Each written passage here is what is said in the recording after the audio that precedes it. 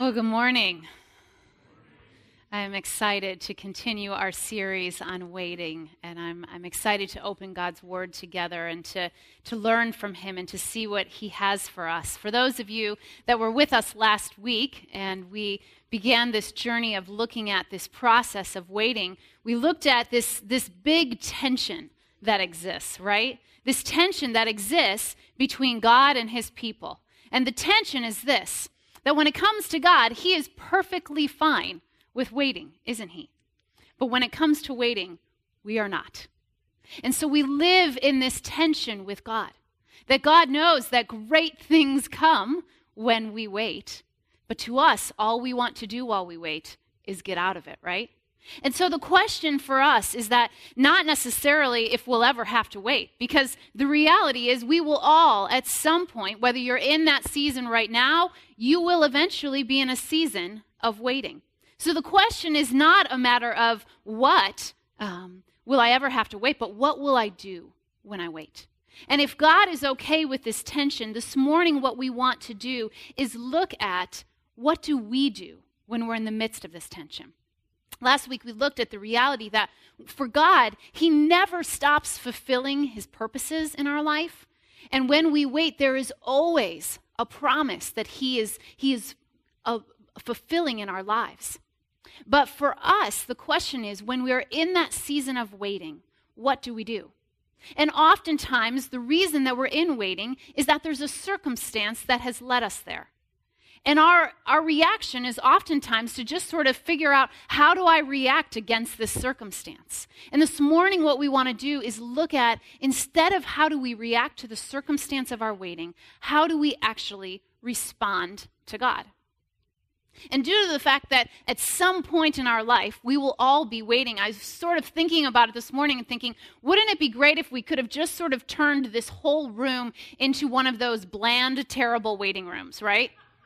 I mean, we've all sort of been in a waiting room experience before. I mean, I'm sure we've all sort of, had to go to the doctor or the dentist or, been in a situation where you walk into a room and somebody gives you a number and you are now under their control as to when you are going to not be waiting anymore, right?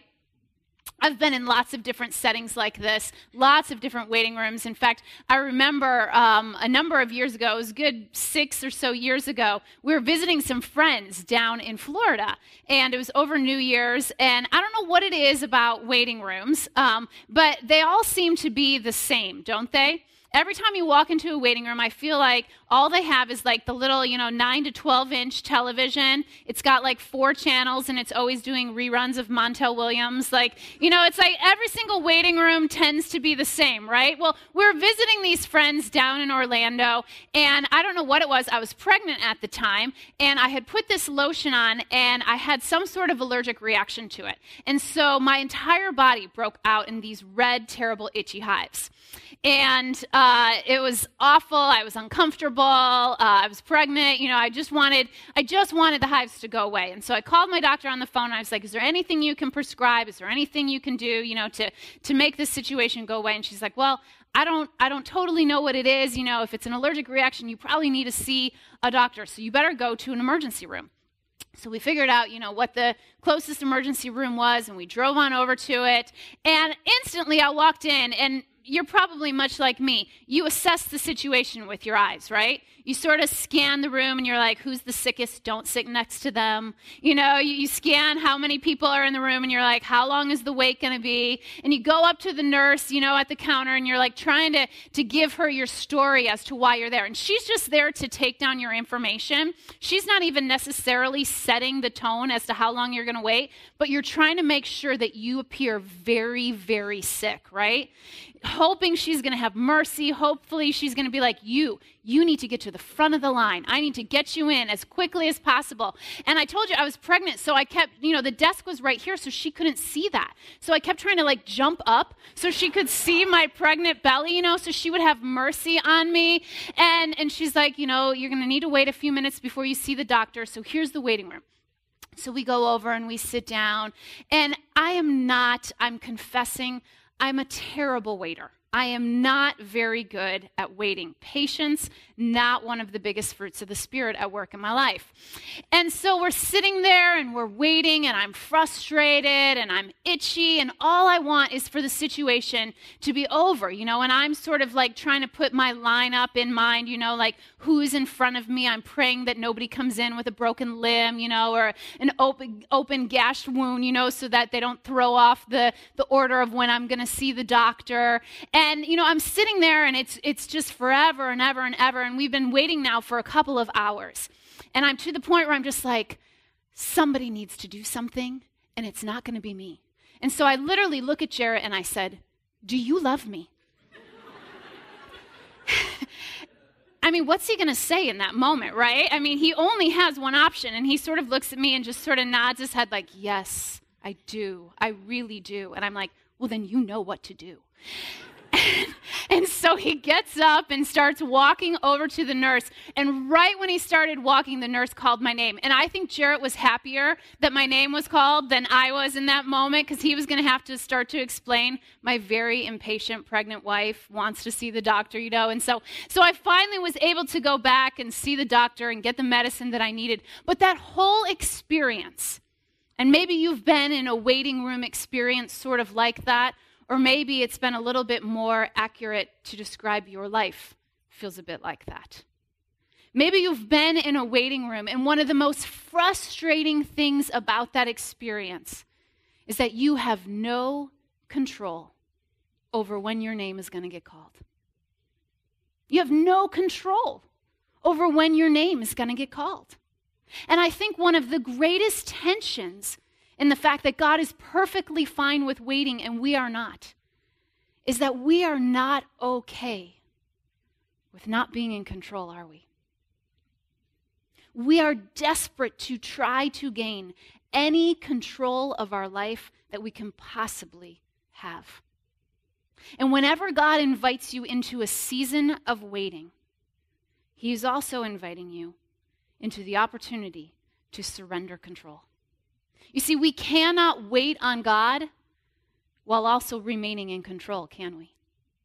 When we wait on God, it is an opportunity for us to surrender control. When God asks us to wait, I think many of us, we just sort of feel like God has plopped us into this big, bland, spiritual waiting room, and all we can do is sort of sit there and read 2-year-old highlights for children magazines, right? And we feel like we're in this waiting room and we're just waiting for God to call our name and to eventually get us out of the waiting room. And the tension that we face is that we aren't in control of when our name is going to be called. You see, we want a plan, we want a timeline, we want an order of events. We want to know if in fact we're going to have to wait, then how long is God going to make me wait? But when God invites us to wait, His invitation in waiting always involves us surrendering control to Him. But for many of us, when God invites us to wait, that is often the moment when we tighten up the grip on control, isn't it? And so instead of surrendering control to Him, we actually hunker down and try to wrap our arms and our fingers around our life, and we try to get that much more in control of that which we were never really in control of. We try to be proactive. We even try, like in the name of helping God, like, God, I got this one. Really? You've got a lot going on. I can take care of my life. Don't worry about it. And we sort of tell God, here's what you need to do, Lord. Here's when you need to let me out. Here's what the plan needs to be. Here's how you need to release me from my waiting. And I've seen this in many friends' lives. I've seen this in my own life. Oftentimes when God invites us into waiting, we get scared. And our fear causes us to try to gain control. And what ends up happening when we gain control is we start to spiritually settle. And we start to settle for so much less. You see, initially, it doesn't seem like we're settling for less. Initially, it doesn't seem like, we're off a little ways. But over time, it starts to build up, and slowly we start to develop this calloused yet calculated way of moving through life. You see, what happens is we start to make our decisions instead of letting God make the decisions. We let the primary influences on what we should do, we just let that be our feelings instead of really being quiet and listening to God. What ends up happening is our desires don't look any different than the desires of others that aren't walking with God. We get angry and we get bitter when our plans fall apart, and we almost quietly blame God, even though they were our plans, not His. And oftentimes what ends up happening when we take the reins and when we are in control of our lives is there's a slow, quiet jealousy and envy that starts to build inside of us. And we look around at other people's lives and we sort of go, well, why is her life always working out? Or why does he keep getting the raises? Or why are his finances always so good? Or she seems to always be invited out on a date. Or she most certainly, she's able to have children right away. Why is it that I can't? And this quiet jealousy and envy starts to grow and boil within. And waiting and surrendering control, they cannot ever be separated. When God invites you to wait, He is also inviting you to surrender control in your life.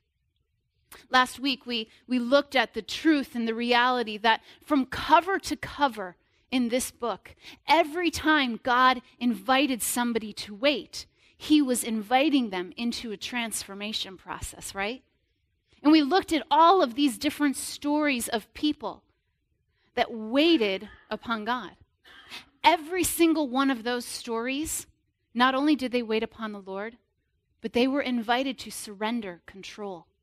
Noah, he didn't have any control over when that flood was going to be over. Daniel had no control over if and when he would get out of that lion's den.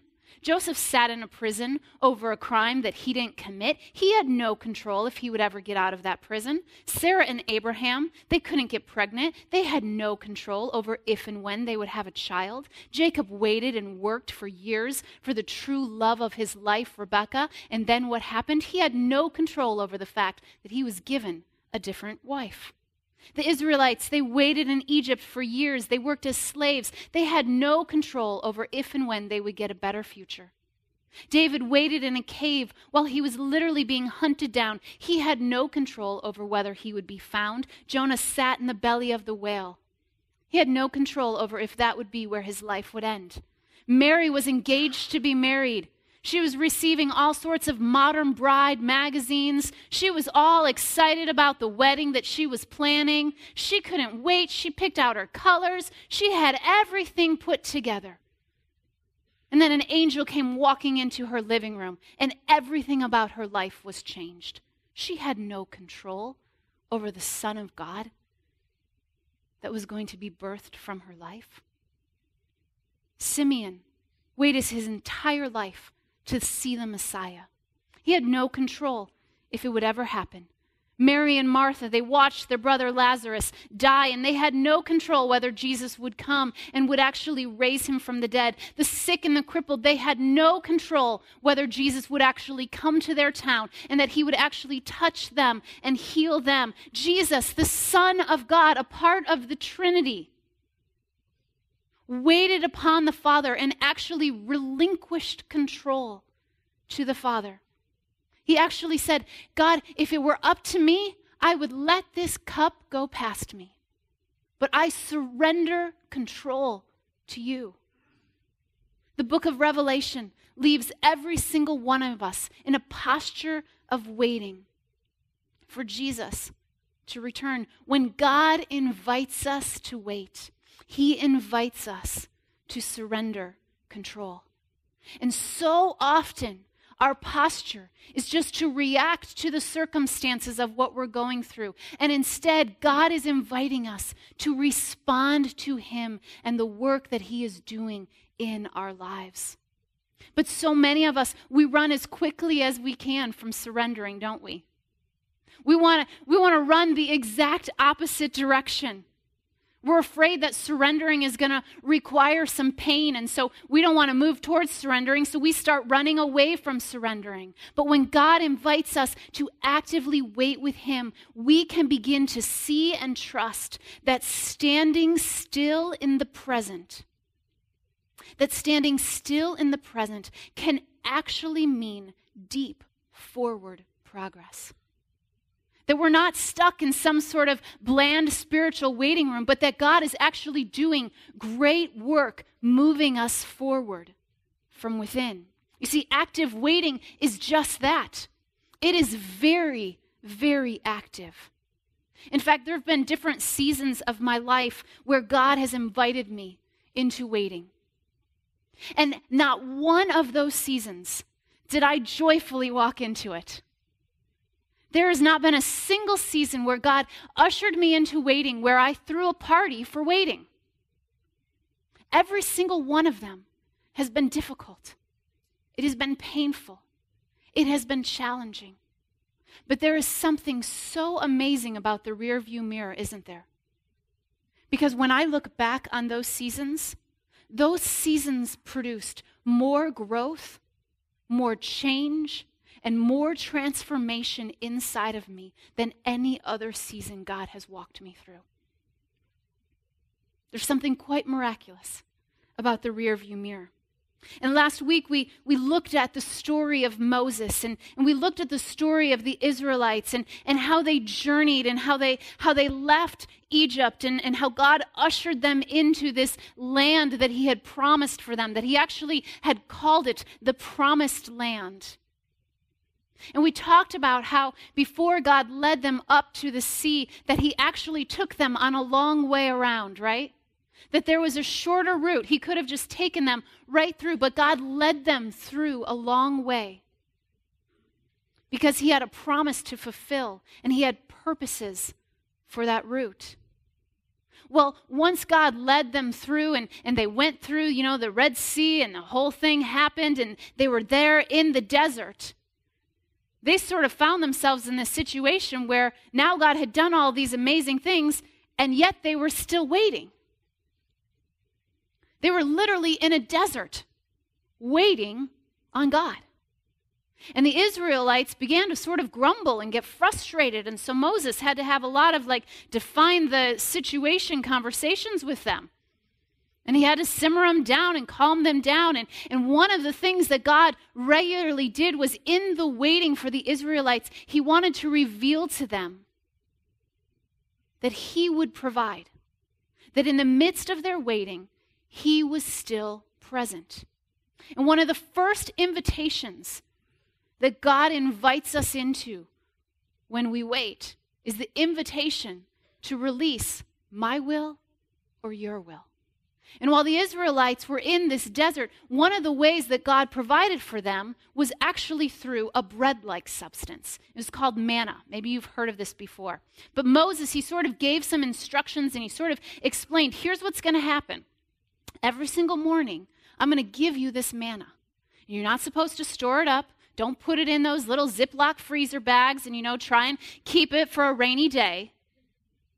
I need to provide for you every single day. Well, the Israelites, they thought, well, what if God doesn't? Here we are, we're in the middle of the desert, we're waiting upon God, he's got a lot going on. Maybe we need to just help him out. Maybe we need to take things into our own hands. Maybe we need to sort of put our grip of control on things. And so literally it says in Exodus 16:20, some of them paid no attention to Moses, and they kept part of it until morning, but it was full of maggots and it began to smell. You see, the Israelites, they were afraid that in the midst of their waiting, that God would just keep them waiting. And so their temptation and what they did was to try to take control. And when God invites us to wait, it is actually the exact opposite that he longs for us to do. And that is to release control. But for many of us, we have this sort of activistic energy, right?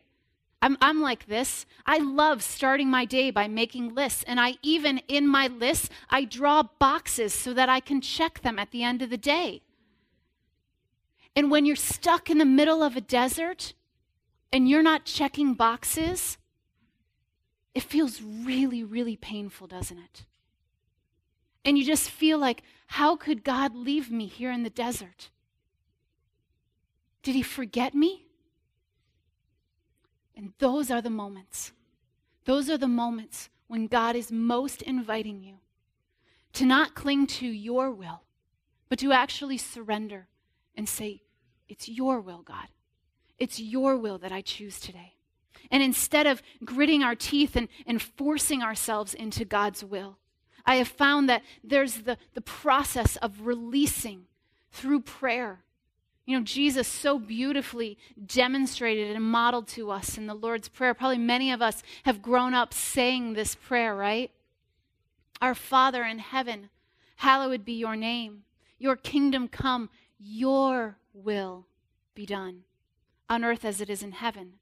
Give us today our what? Our daily bread.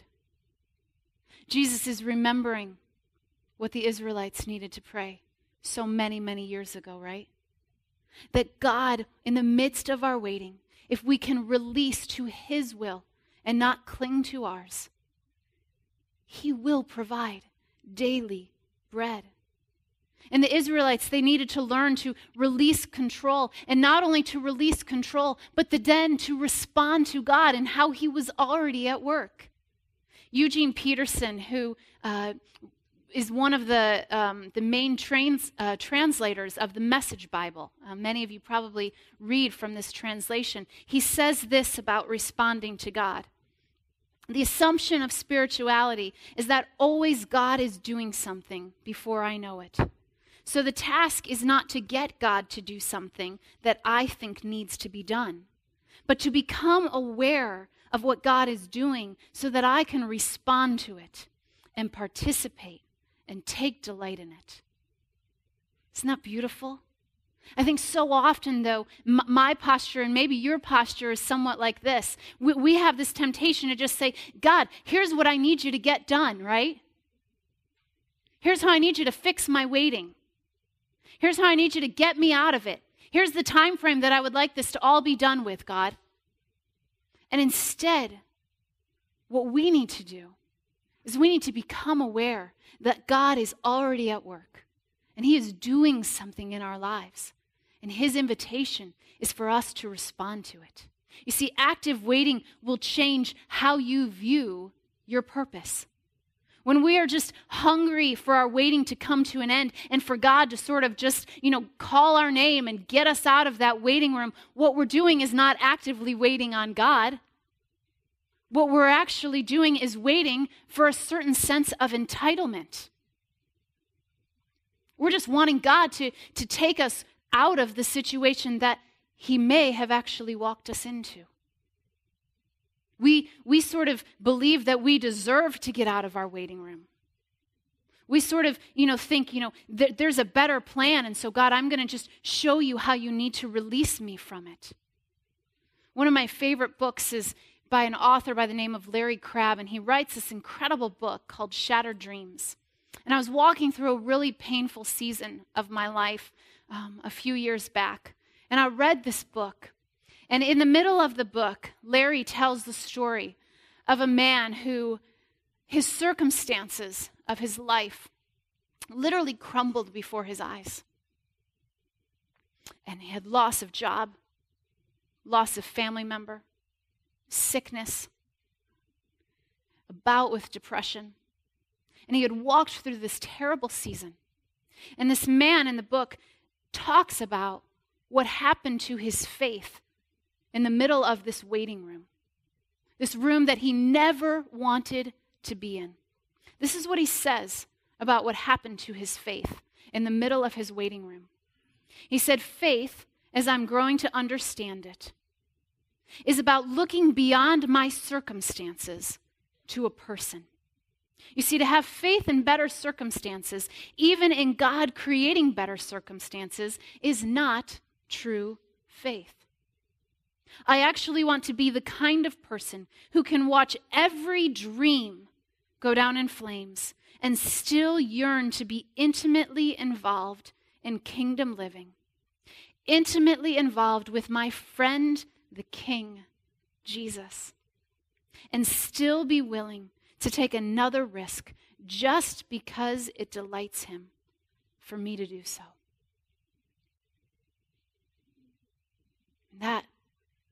That's faith, isn't it? That even in the midst of terrible circumstances, that we wouldn't react to the circumstance, but instead we would look, how can I respond to God? You see, when we actively wait, God transforms. He literally transforms sometimes the very purpose that we were in the waiting room for. I wonder, for each of us here this morning, how might God be trying to move you from, instead of just reacting to your circumstances in life, to instead respond to how God is at work? Because when God invites us into a waiting room, he invites us to release control to his will, to respond to his work. And the amazing thing that he does in the process is he begins to renew us. That while we release to his will and respond to his work, he begins to renew us. He literally begins to change us. And I've seen God do this in unbelievable ways. And the ways where he has most renewed me is in those gut, honest, real, authentic, don't hold back kind of prayers with God. And I think oftentimes when we come to church, we think, I've got to say my prayers really nice. And I really probably shouldn't go off on God, even though deep down inside, I'm really frustrated about my circumstances. But friends, have you ever read the book of Psalms? David had some serious anger issues. You just look at here in Psalm 77. A man that was smack dab in a spiritual waiting room. The circumstances of his life were not what he would have planned. If he was the only one holding the pen and authoring the story, he would not have written it the way that his life was going. And this is what he says to God in Psalm 77. I yell out to my God. I yell with all my might. I yell at the top of my lungs, and he listens. I found myself in trouble, and I went looking for my Lord. My life was an open wound, and it just wouldn't heal. When friends said everything will turn out all right, I didn't believe a word that they said. I remember God, and I shake my head. I bow my head, then I wring my hands. I'm literally awake all night, not a wink of sleep. I can't even say what's bothering me. I go over the days one by one. I ponder the years gone by. I strum my lute all through the night, wondering how to get my life together. It's an honest prayer, isn't it? It's an authentic cry to God. In the midst of his waiting, he releases up to God, and he is trying so desperately to respond to what God is doing. Literally, it says he's up all night. He's wringing his hands. For some reason, even playing the lute seems to help him out in the situation. You know what's amazing? Just a few verses later, do you know what David's response is to being in the presence of God? To being honest and authentic, to crying out to the Lord. This is what he says just a few verses later, Psalm 77:13. Oh God, your way is holy. No God is great like you are. You're the God who makes things happen. And you showed everyone what you can do. You see, when we actively wait, and when we release to God's will and we respond to his work, he begins to renew us in the midst of our honest, authentic cries out to God. And if you have ever watched someone authentically walk through a season like that, it's pretty awe-inspiring, isn't it? When someone's life circumstances have literally crumbled all around them. When the story of their journey is not at all how they would have written it, and yet they still trust God. It's an awesome thing to see God at work in a person's life, isn't it? And I have a dear friend who's been a part of this church actually before it ever even started. Back when Soul City Church was an idea, my friend Jade sent us an email. We were down in Atlanta and said, I think I'm supposed to be a part of this church. And I was like, who are you? And ever since, Jade has been a part of this church. And I've watched his life over the last few years as God has ushered him into a very intense spiritual waiting room. And I asked him this morning if he would be willing to share his story, his authentic story, with us as a community. And so would you help me invite Jade to the stage this morning?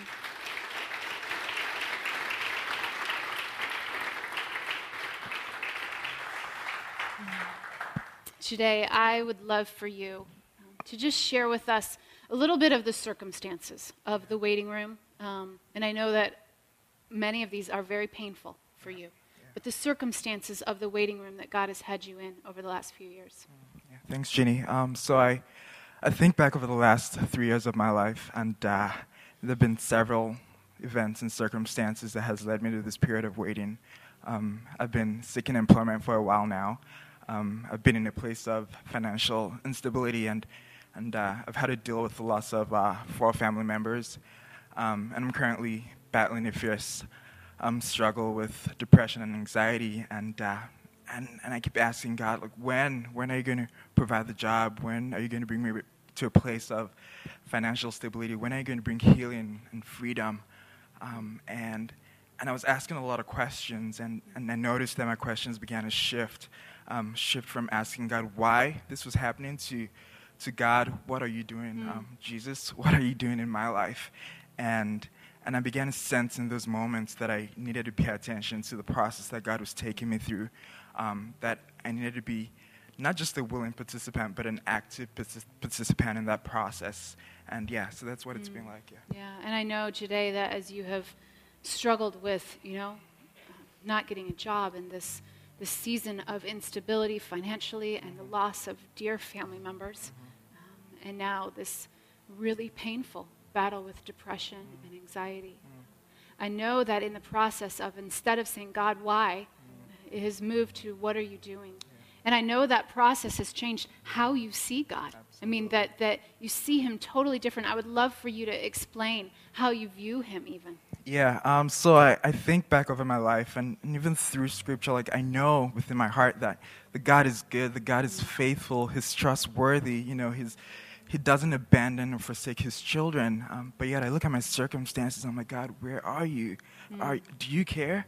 And there were days I began writing down verses of Scripture, God's promises, of God's faithfulness. And there were days that I would read those verses over and over and over again till my mind caught up to what my heart already believed. And at the end of every day, I look at my circumstances and I'm like, God, I don't understand, but I know that you are who you say you are, and you never change. Yeah, and I know that God, as you have seen a new view of him, he has changed you. Absolutely. Yeah, I'd love for you to tell us a bit about that. So if I'm being honest, there are days when the pain of waiting runs so deep that words like agony and anguish and despair do not even begin to describe the depth of that pain.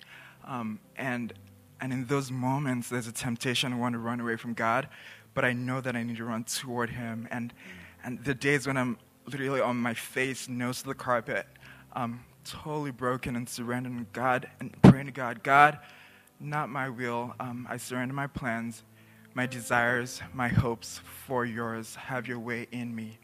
And beautiful things happen in this place. And God, And God reminds me that he's trustworthy, and it's a daily battle. It's a daily choice that I have to make to rejoice, to pray, to stay in the script, in God's word. And I don't understand what God is doing. I don't know how long this will last. But one thing I do know, God is trustworthy. And even when I don't understand, I can say to God that I trust you. I really do trust you. Yeah. And today I have seen that in your life. You have put on literally a clinic of a man that is trusting in the Lord, that is waiting upon the Lord. And I can see how he is lifting you up. And I think oftentimes in these moments, especially in church, there's that temptation like, so what's the bow at the end of the story, right? How can Jide tell us how you're all better now? How it's slick, how it's all better. Unwrap the wrapping paper. And the pain of waiting, sometimes we wait for a very long time for that bow. But God is never not faithful. He's never not at work. And I'm so grateful and blessed for your honesty and for your authenticity and for your willingness to tell us a story in progress instead of a story that's just completed. And your faith is such a beautiful, beautiful picture to us of a man waiting on God. So would you pray with me for today? Father, I thank you for this man. I thank you for his life. I thank you, God, that you have given him the perseverance and the courage to actively wait upon you, God. Thank you for the beauty of his story, that he is willing to release himself to your will, to respond to how you are at work in his life, God. And thank you that we all were just able to get a picture of how you are renewing him, how you are changing him. God, we ask that you would send mercy and grace and hope and provision, that you would continue to strengthen Jide in the midst of the wait, that he would be reminded that those that wait upon the Lord will be renewed. We trust this in the name of Jesus. Amen. My hunch is when you were listening to Jide's story, your circumstances might be quite different. Your life might look not the same as his.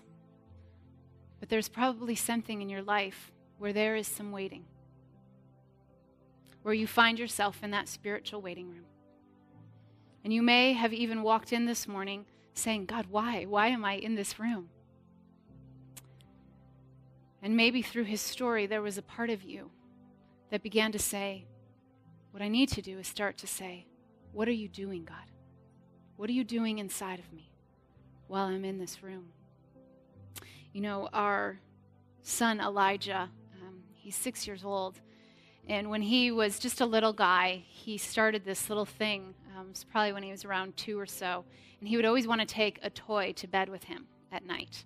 And so every night, he would always sort of go through and pick, which toy is it going to be tonight? And I would always sort of imagine like a Toy Story moment, like all the toys are like, pick me, And I'll never forget, he was around 2. And he was into a big phase of John Deere tractors. And so he had picked this massive John Deere tractor to take into bed with him. It was like twice the size of him. And I was too tired, and so I decided not to fight it and just let the tractor in anyways. And so he went to bed with this big old John Deere tractor, and his arms were wrapped around it, And later on in the night after he had fallen asleep, I went up into his room to take the tractor out of the bed, and I walked into his room, and literally his arms were still sort of clenched around it, and his fingers were like white-knuckled on that tractor. It's like he had sort of like figured out that what I did every night was take the toy out of the bed, and he was like, I'm holding it tonight. And so I, sort of released his fingers from the tractor and, took it and put it on the dresser, and I was getting ready to turn the nightlight off. I just felt the Spirit of God whisper to me, so lovingly, but so firmly. I just felt God's whisper to me, Jeannie, that is how you hold on to your life. The way Elijah's arms are wrapped around that tractor is exactly how your arms are wrapped around your life. And if you would just open your hands, if you would just loosen the grip, you have no idea what I have waiting for you. And for some of you here today, you have your arms wrapped around a John Deere tractor. Your arms are wrapped so tightly around your life, or around your future, or around your career, or around your relationships, or around your finances, or around what's going to be next in my life. And God is whispering you that same thing that he was whispering to me.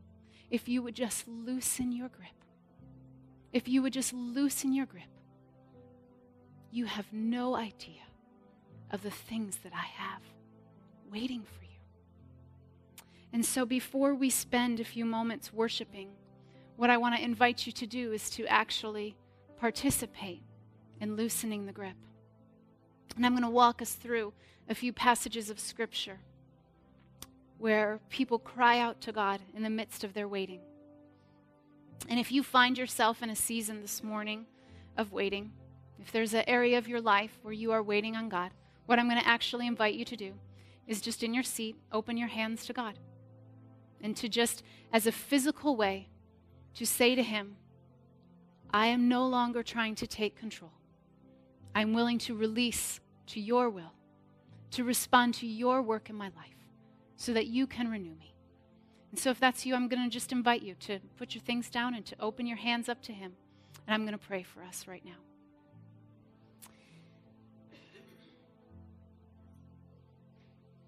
Isaiah 40:27 says, God doesn't come and go. God lasts. He's the creator of all that you can see or imagine. He doesn't get tired out. He doesn't pause to catch his breath. And he knows everything inside and out. He energizes those who get tired. He gives fresh strength to the dropouts. But those who wait upon God, they get fresh strength. They get fresh strength. And they spread their wings and they soar like eagles. They run and they don't get tired. They walk and they don't lag behind. Psalm 27:14 says, wait for the Lord. Be strong and take heart and wait for the Lord. Psalm 33:20 says, we wait and hope for the Lord. He is our help and he is our shield. Psalm 37:7 says, be still before the Lord and wait patiently for him. Psalm 37:34 says, wait for the Lord and keep his way. Psalm 38:15, I wait for you, O Lord. You will answer, O Lord my God. Psalm 41 says, I waited patient for the Lord, and he turned to me, and he heard my cry. Psalm 135 says, I wait for the Lord, and my whole being waits, and in his word I put my hope. Lamentations 3:25, God proves to be good to the man who passionately waits, to the woman who diligently seeks. It is a good thing to quietly hope for help from God. Hosea 12:6, what are you waiting for? Return to your God. Commit yourself in love and in justice and wait for your God. And don't ever give up on him. Micah 7:7, but me, I am not giving up. I am not giving up. I am sticking around to see what God will do, and I am waiting. I am waiting for God to make things right, and I'm counting on God to listen to me. And Father, this is our prayer this morning. We are waiting upon you. We are putting our hope in you. We are putting our trust in you. We are releasing to your will, God, to your will to be done in our lives. And God, we want to respond to how you are already at work in and through us. And we are asking, Father, that you would renew us, that you would change us from the inside out, that you would transform us. And we are asking that you would remind us, God, that you never leave us alone in a waiting room. You are always with us, and you are always for us. And you have promises to fulfill and purposes to accomplish in our life. And God, we trust you today, and we give you our worship. It is in the name of Jesus that we pray. Amen.